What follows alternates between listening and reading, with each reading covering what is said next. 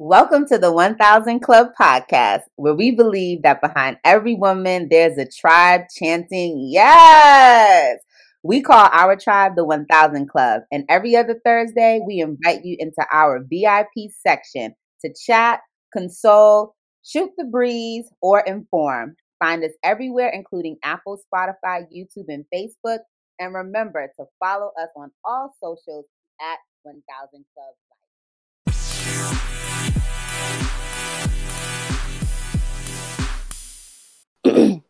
Hey, I don't know how to watch the time here because we just watch it on your phone or whatever. We're just gonna watch for 12 o'clock on the thing. Mm-hmm. Yeah. Okay. You could go to like 12:50, maybe, because 12 o'clock is only 16 minutes. Yeah, I can do about 25 minutes, so that's what I'm saying. I could do at least until 11:15. I have to be somewhere at 12, but I think I can leave at probably like 12:45 and still get there. Mm-hmm. So you want to go to 11:15, 12? Yeah. Okay. No, I was saying go to 11, but that's more. It's only 11. I mean, go to 12. It's only 11:37. No, but Christy said 12:15. So if we go over a little bit, that's what you said. We have it, but I'm just saying, tell yourself 11, so that way we go to like 11:05. You know. Okay. All right. So we're gonna start at 1. I'll put the time in there. Just go ahead. Okay. Hey y'all, welcome back to another episode of the 1000 Club. We are here recapping the show Harlem on Amazon Prime. And if you have been following us, which you should have been, we are getting ready to recap episode 4 entitled Winter Solace. So I looked up what Winter Solace meant before this episode, and it's actually the beginning of winter, and it's the shortest day of the year. So in this episode, we continue to see Camille strive for the support or the affirming of Dr. Pruitt, which is also played by Whoopi Goldberg. And she is hit when Whoopi Goldberg tells her that all you're doing is social media. You don't really get out into the field. You're not really with the people. And we see Camille get ready to hold a rally about a local shop that is closing down. And she talks about the importance of bringing the people together to hold the community accountable. And guess who becomes the chef at the restaurant that Camille is actually protesting to not open? Who else but Ian? So we see that in this episode. We also see that Ty, as she gets ready for her Forbes interview, she has a hair crisis and is struggling to figure out what to do with her hair and how she's going to look in her photo shoot. And then we also see Angie, who is coming off of understanding and realizing she needs to do Get Out the musical because she has to get out her friend's house and she needs some money. But she also realizes to do this musical, she needs the $600. So we see her tell a little white lie to get a job as a nanny with one of the customers from Quinn's shop. A little white lie.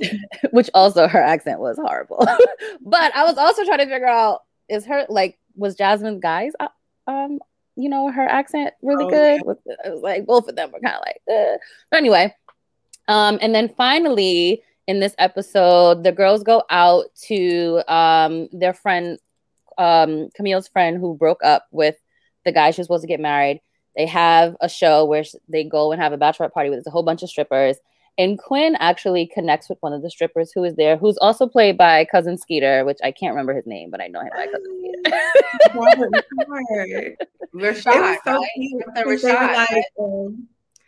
Weren't they like Megan Good was like, oh, I went to high school with him or something? Yes. High school. He had an annoying annoying Cousin Skeeter. Yeah, it was so cute.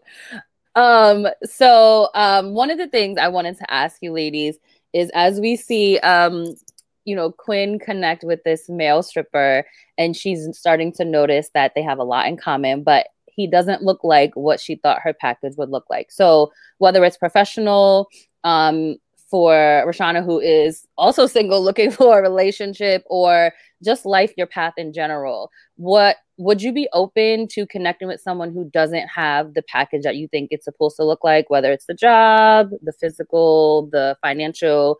How do you guys feel about that? I would, depending on how the package was wrapped. Like, for me, like if it was a job or opportunity, if it would provide me like what I needed, as far as like being able to obtain the necessary provisions of life, I would go after it if it didn't look like what I envisioned for myself. Yeah, I think I'm open to it not looking like what's wrapped. Once again, though, I think in this episode with Quinn and Sean, Yes. It was once again a nickel looking for a dime. I actually think that they're more equally yoked because Quinn, while she has a nice apartment, she ain't paying for it. She living off of mommy and daddy the same way he living off of grandma. So right. like I actually think that they're more equally yoked. But because Quinn's family is able to afford her this lifestyle, she thinks, and she's also entitled to something that she's not. So once again, I think sometimes you really have to take a real strong self-evaluation of where you're at in life and see if you bring all of these things to the table that you're requiring of somebody else. And if you don't, then it's a humbling experience. It also allows you to meet people who are on the same path as you and for you all to grow together.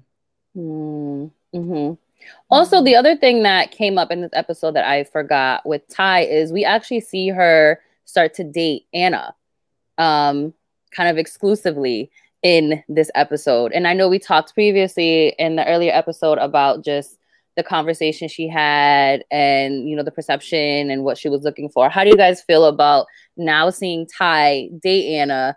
And I think this might be the episode where there's a struggle in terms of going into my episode.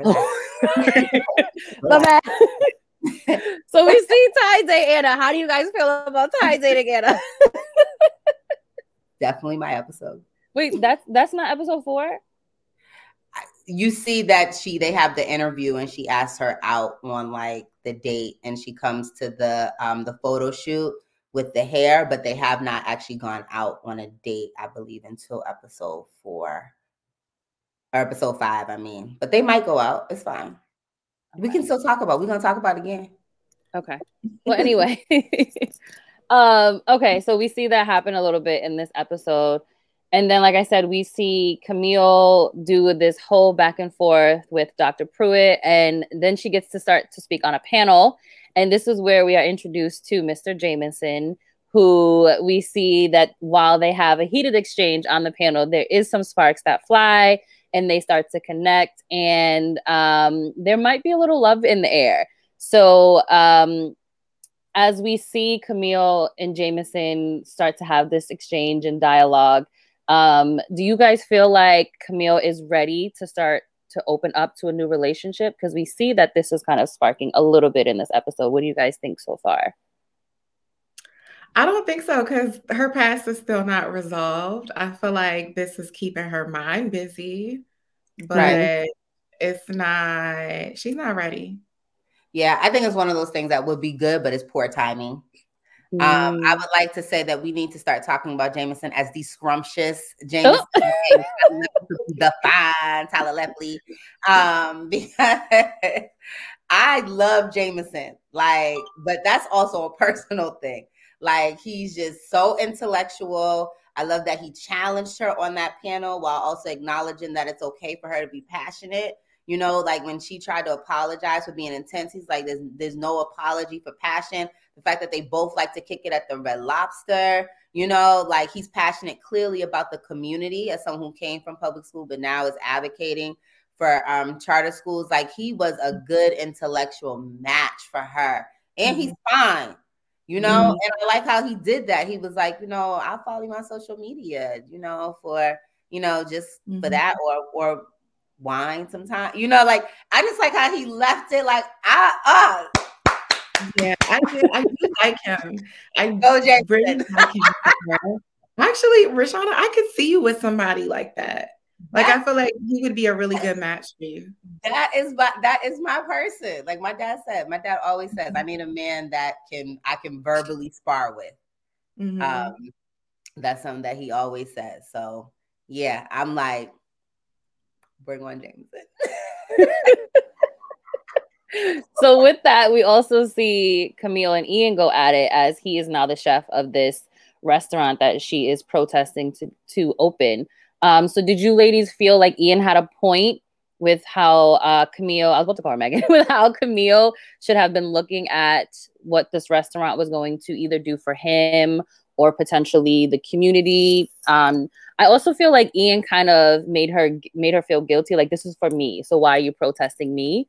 In reality, you know, Camille just came there to protest the restaurant overall. And she did make a point, like, you're nowhere on the flyer. Like, there's no picture of you at all. There's all of these people that look like no one in the community. So what did you ladies think about that piece? Do you think that the handsome Tyler Lepley, fine, as Christy says, had a point in his titles? Talking about Jameson, okay? Did you think that he had a point? I mean, Camille did not know when she first started protesting it that he was the head chef. And I feel like she has every right to protest. Like, even though that's her ex, even though they have history, I don't think that should stop her protesting the gentrification of her neighborhood. I mean, it would be different if he was the owner, but he's just the head chef. He can go and head chef somewhere else. So I think he also needs to understand like her viewpoint. Like, he left. I mean, even though he came back, but she stayed there. Like, that's her neighborhood and she's passionate about the neighborhood. And when you think about Harlem, you know, it was once raised. I don't recall whether it was like a jazz club or whatever, but when you think about Harlem, you think about jazz, you think about like arts, you think about like the history of the Renaissance, and you think about like just Black culture. So I feel like he's not even looking at it from that aspect, and he shouldn't be trying to like make Camille feel bad about protesting. It's not protesting him, it's the restaurant. And the owner is just this white guy who don't even care about the restaurant. So it's like, Ian, I'm gonna need for you to do better. Won't you head chef at a Black owned restaurant? So I'm gonna have to play devil's advocate, because for all purposes, Camille didn't even know what she was protesting, right? Like, even though she's been in Harlem, as she admits in a later episode, nobody was going to Roy's or Roberts or whatever, Charles, whatever, the Rays, whatever. No one was going there. And so I think that that's also was a blind spot, and actually affirms and confirms exactly what Dr. Pruitt was trying to say to her. Like, you're not out here in these streets. Because had she maybe been out there in those streets, the restaurant that is now being torn down might have still been able to be there. Someone could have given the support to the restaurant to earn more than a C rating to where they didn't have to shut down. But now that this has happened, y'all weren't even patronizing the place. Now y'all want to protest. And that's just like Black people and gentrification. Like, how many times when we know when we see that first white person running, it's too late. You know what I mean? Like, we don't need the Starbucks and the Whole Foods. Okay, the first time I see a white person walking a dog, I already know, we done lost out. You know, so you already see those signs, but we like to wait until the last minute to actually organize ourselves to get there. And if she was really about that life, Dr. Camille, all the research she'd been doing, she would have researched that restaurant and would have found out that Ian was the head chef. And that while, yes, we are losing Rays, we are actually giving an opportunity to someone who is from Harlem, who left and could have stayed gone, but came back, an opportunity to really contribute to this community. And here is his plan. You know, his plan is that, listen, I can't do nothing about old boy that y'all weren't even supporting, but I can do something about, you know, making sure that my food is highlighted here. And if you all support this, then you all are supporting this opportunity for me to be able to get that Michelin star, to be able to open up my own restaurant, to maybe even buy this place. These are the steps that it comes. Like, most restaurants, I believe it's a high percentage fail within the first year. You know, so it's not easy for restaurants to open, not to mention being a Black restaurant owner, you know, in a neighborhood where you are going to be pricing people out, because that's supposed to be a fancy restaurant. You know, it's not going to be the Ribs or whatever it is at Ray's or whatever the man's name is. I'm sorry. So I do think that he did take it personally because it was her, but I think he had the right to call her out because she don't even know. You haven't even been there and you live there. And you just out here talking crazy without no type of plan. What are you planning to do? Do you know what I mean? Like, you got to really kind of dig deep and think about the big picture. Look at the research. You're not going to bring Rays back, but with this owner, you could maybe work on the marketing team. You know, that could have been something, had you been involved for real, you could have been helping to do.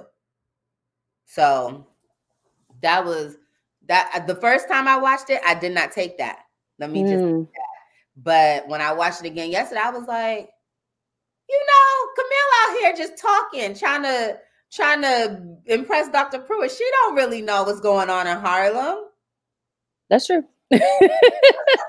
Yeah, that's because as Dr. Pruitt said, she be on social media. Right. The man who introduced her didn't even Miss Dr. Camille. Come on now. That ain't somebody you kick it with.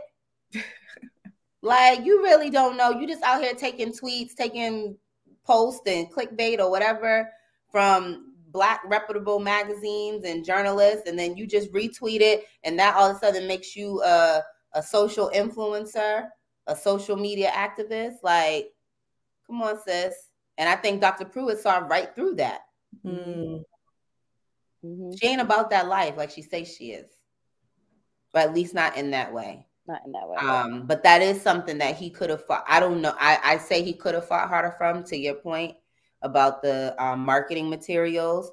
You know, he could have been out there too, saying, guys, I'm home. I'm about to head chef at this new restaurant. I know we're mad at whatever, you know, whatever happened. Because yeah, he wasn't there. He was in Paris when that happened. But who was there? Camille was there. Oh, that's facts. Bloop, bloop. Bloop, bloop.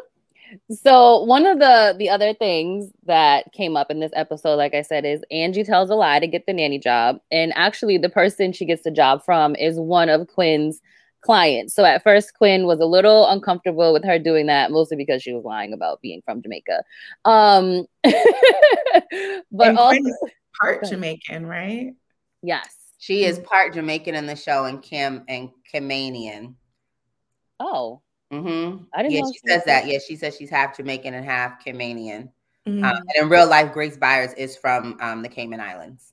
Oh, okay. Oh, mm-hmm. Look at that. You get a little educational lesson. Yes, I was happy they brought that in. They were able to bring that into her because her accent, her American accent, is not her actual way of speaking. Mm-hmm. Mm-hmm. Interesting. So with that, how would you ladies feel if you had a friend like Angie who did that to someone who was your client to get a job to pay for some money? So she essentially fabricated a story from Jamaica to make some money. Would you ladies feel uncomfortable about that? Would you be okay with it? Like, sis, get that money? Or I will preface that the lady who was the client really ain't buying nothing from Quinn's store. So there was that. That's what I'm trying to figure out. Was that a returning client though? Well, she would come into the store and try on clothes and then never really buy anything. Oh, okay. I felt like this was a little bit of, like I said, something about Angie and Quinn's relationship reminded me of that second to last season with Molly and Issa from Insecure, when, you know, Issa circumvented Molly to get to Andrew to ask the concert. And we had that. I don't know if we had this conversation on the podcast, but we definitely had it together as friends. Like, was Molly basically hating on Issa's success and her ability to do that? And I think that's the same question that happens here. I think that Angie can be extremely unprofessional at times. We've seen that when she comes in the house and she's all talking, the person's on a call, Quinn's on a call. However, in this situation, it wasn't harmful because the lady isn't buying anything, you know, like, so she's like, is she really a customer? She got something, you know? So like, it also helps her because now the woman may come back without the girl. It helps Quinn because she about to get this $600 advance, you know, which will then help her be able to pay Quinn and help support that. Or at least get out on her own, you know? So I think there was ultimately no harm, no foul, but I think it was one of those things that just like worked out. And luckily it did work out. But if it didn't, I still don't think that's right, you know, but it was one of those things where it did work out, but it was icky to watch. Yeah, I think knowing Angie, I feel like if Angie was my friend, it would be something that I would like expect her to do. So whether it was right or not, I don't know. I probably would feel some type of way, but I'm like, she is gonna get money. I don't really have money right now, so go get that money, girl. And then like the lady's not really a customer, so like she don't ever buy nothing. Who knows if she's ever going to buy anything? So I don't think I would feel bad about it. I think I would just be like, this is something Angie would do. Like this is typical Angie, you know. Yes, yes. So it's interesting. This episode, we get a lot of things that pop up. Like I said, we're introduced to Jameson. We start to see Sean, the stripper, come into Quinn's life. While Ty has a hair crisis, we see Anna again. So we are definitely going to see her again throughout the rest of the next couple episodes. And hopefully we get to see Angie kind of get this job, get the $600 so we can see her in that musical. But stay tuned for the next two things. Yeah. So number one, shout out to all the struggling actors and actresses. Y'all know I have a younger cousin who is an actor in New York, and getting those credits to be a part of that Screen Actors Guild union or whatever is like a big thing. It means that they have benefits that they don't have, because other than that, they are paying out of pocket. So shout out to them. Also shout out to Sierra McMillan, who's my line sister's younger sister, who's like my little sister. Hey, Mano. I'm really happy for you. She's starring in her first role, which I posted on my page, but I'll post it on the 1000 Club. So yeah, I just really wanted to shout out that life and that struggle, because it is very difficult. And then the last thing I did want to ask y'all about this episode is, why do Black hairstylists do our girl Ty like that?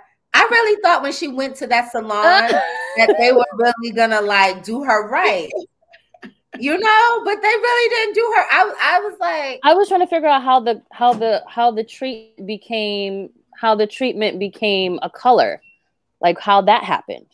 Yeah, I was really disappointed. I'm not sure what they were trying to say with that. I also know, and I don't know if you have read any of the articles that have come out about Harlem, but there was some controversy in this episode about how they depicted the barbershop. And there were Black men who were saying that is not even really how it goes down in the barbershop. That's like a stereotype that maybe has happened in the past, but definitely is not something today. And so, you know, people were saying that they might have went too far to, for that. I don't know. I think the point is, it happened. It does happen. Whether the episode went too far, I mean, I think art portrays reality, it portrays life. So it does, like it did happen. Like I could very well see something like that actually happening in a barbershop, maybe not in 2022, but definitely like within the recent past, you know? And so, I mean, I don't know. I don't think it was that big of a deal, but I'm also not a man, and I also haven't really spent a lot of time in a barbershop. So yeah, the article, I think it was in the Griot that I read, it was just talking about how it's like, in order to show another group's struggle, do you have to like kind of, I guess, put down another marginalized group? But I agree with you, Christy. I agree that it does happen. It did happen. I also understand, though, when you're trying to evolve a culture, similar to Amanda Seales, I think, playing the AKA, and on Insecure, you know, it's like, yeah, stereotypically, she does look like an AKA. Her life is like the stereotypical AKA, but I know the AKA has really tried to like evolve their presence and what people think of them as, which is more than just the pretty face, light skin, housewife, trophy wife, which is really what Amanda plays. to be more of, you know, yes, we are that, but we're also movers and shakers in the world. You know, we also have brains and minds. So I can understand too if the Black man barbershop, especially after seeing Colored Men or Colored. Yeah, I was gonna say that came up there too. Colored, which is on Broadway, first time all Black cast, funded, directing, everything. You know, they really are trying to grow and evolve that space. So I can understand too how sometimes it feels like y'all are just going to keep portraying us like this and we're trying to evolve. But that happens. And that's just the reality of the situation. But yeah, I was really upset at the Black girl hairstyle. So I thought it was going to be like she was going to experience some Black girl magic, her hair, and her hair looked crazy. I love her with the short hair though, most. I mean, it just like you see her face. It's just. Yeah. Can I just tell y'all, I looked her up and she's like 25. Yeah. I did not know that. Yeah, I find that sometimes I look up these people when I see that they're either younger than me or the same age. Like Ronna Roy, she's 33. I'm 32. I do start to I'm like, what have I been doing with my life? You know, like what? You know, I do. But I then you look at like a Viola Davis or, you know, some other actresses that got their start or Ava DuVernay, you know, started late. Oprah, I think, didn't start until 33 in her career. So it's like, yeah, you're right. What about, I don't know, Shonda Rhimes? Did she get started or she kind of got more well-known later? Yeah, late. And Shonda Rhimes, also another person who was living in her car. Ooh. Yeah. So like. Well, thank you for bringing in that salon episode. I mean, that salon scene, so we can talk about that. I definitely missed that. But any last minute thoughts on the episodes, ladies, before we cheers and ring in episode 5? What do y'all, I'm sorry, this one more thing. What do y'all think about her cutting her hair so low and needing some of that affirmation from Anna as we talk about the beginning? She did give her support on her hair. Beginning of like a budding romance, right? You know what's funny? When Black women just cutting our hair in general. As someone who cut her hair was wearing wig today. I think it's interesting. I don't know why I thought her hair was always that low. So when she cut it that low, I was like, oh, I don't think I ever noticed that it wasn't as low as it was until that scene. But I think it's also an interesting play on needing the affirmations or the, you know, the stamp of approval from, you know, somebody, the society, white society, to tell her that she was beautiful. But I also think what you also see in here is, like you said, the budding romance is like, she actually really has feelings for Anna. So I think that was something that, you know, was good for her because she actually really liked her. So when you like someone and they tell you like, oh, this looks good on you, you know, it makes you feel good. Yeah. I liked it. Go ahead, Chrissy. No, I was just going to say same. I think, you know, it was nice to see Anna, even though she is this white woman who was kind of affirming this Black woman about her hair. So I think there's that whole like white beauty standards, but I think sometimes it's different when you get like affirmed by like a romantic partner or romantic interest versus like your friends. And I don't really remember what her friends said or if they were even, because she had a wig, right? So Angie lent her showed it to them. Remember, she had like it was all over the place. He didn't show them it fully low. Yeah, so I think it's a difference when you get the affirmation from like your boo versus like, even if her friends would have said it, I don't know if it would have meant the same. So it is nice to see like that budding romance between them, the two of them, and just like the feelings that they're developing for each other. Yeah, I think, well, number one, we know we could have a whole entire episode on Black women in hair because hair is so important to Black women. And I think when you do cut your hair low like that, it is a statement, you know, oftentimes, because hair is such a big part of the beauty standards in America and really worldwide. So it is a statement that you're making that, you know, you don't care about the beauty standards, because we know that the ideal or mainstream version of beauty is not bald or short hair.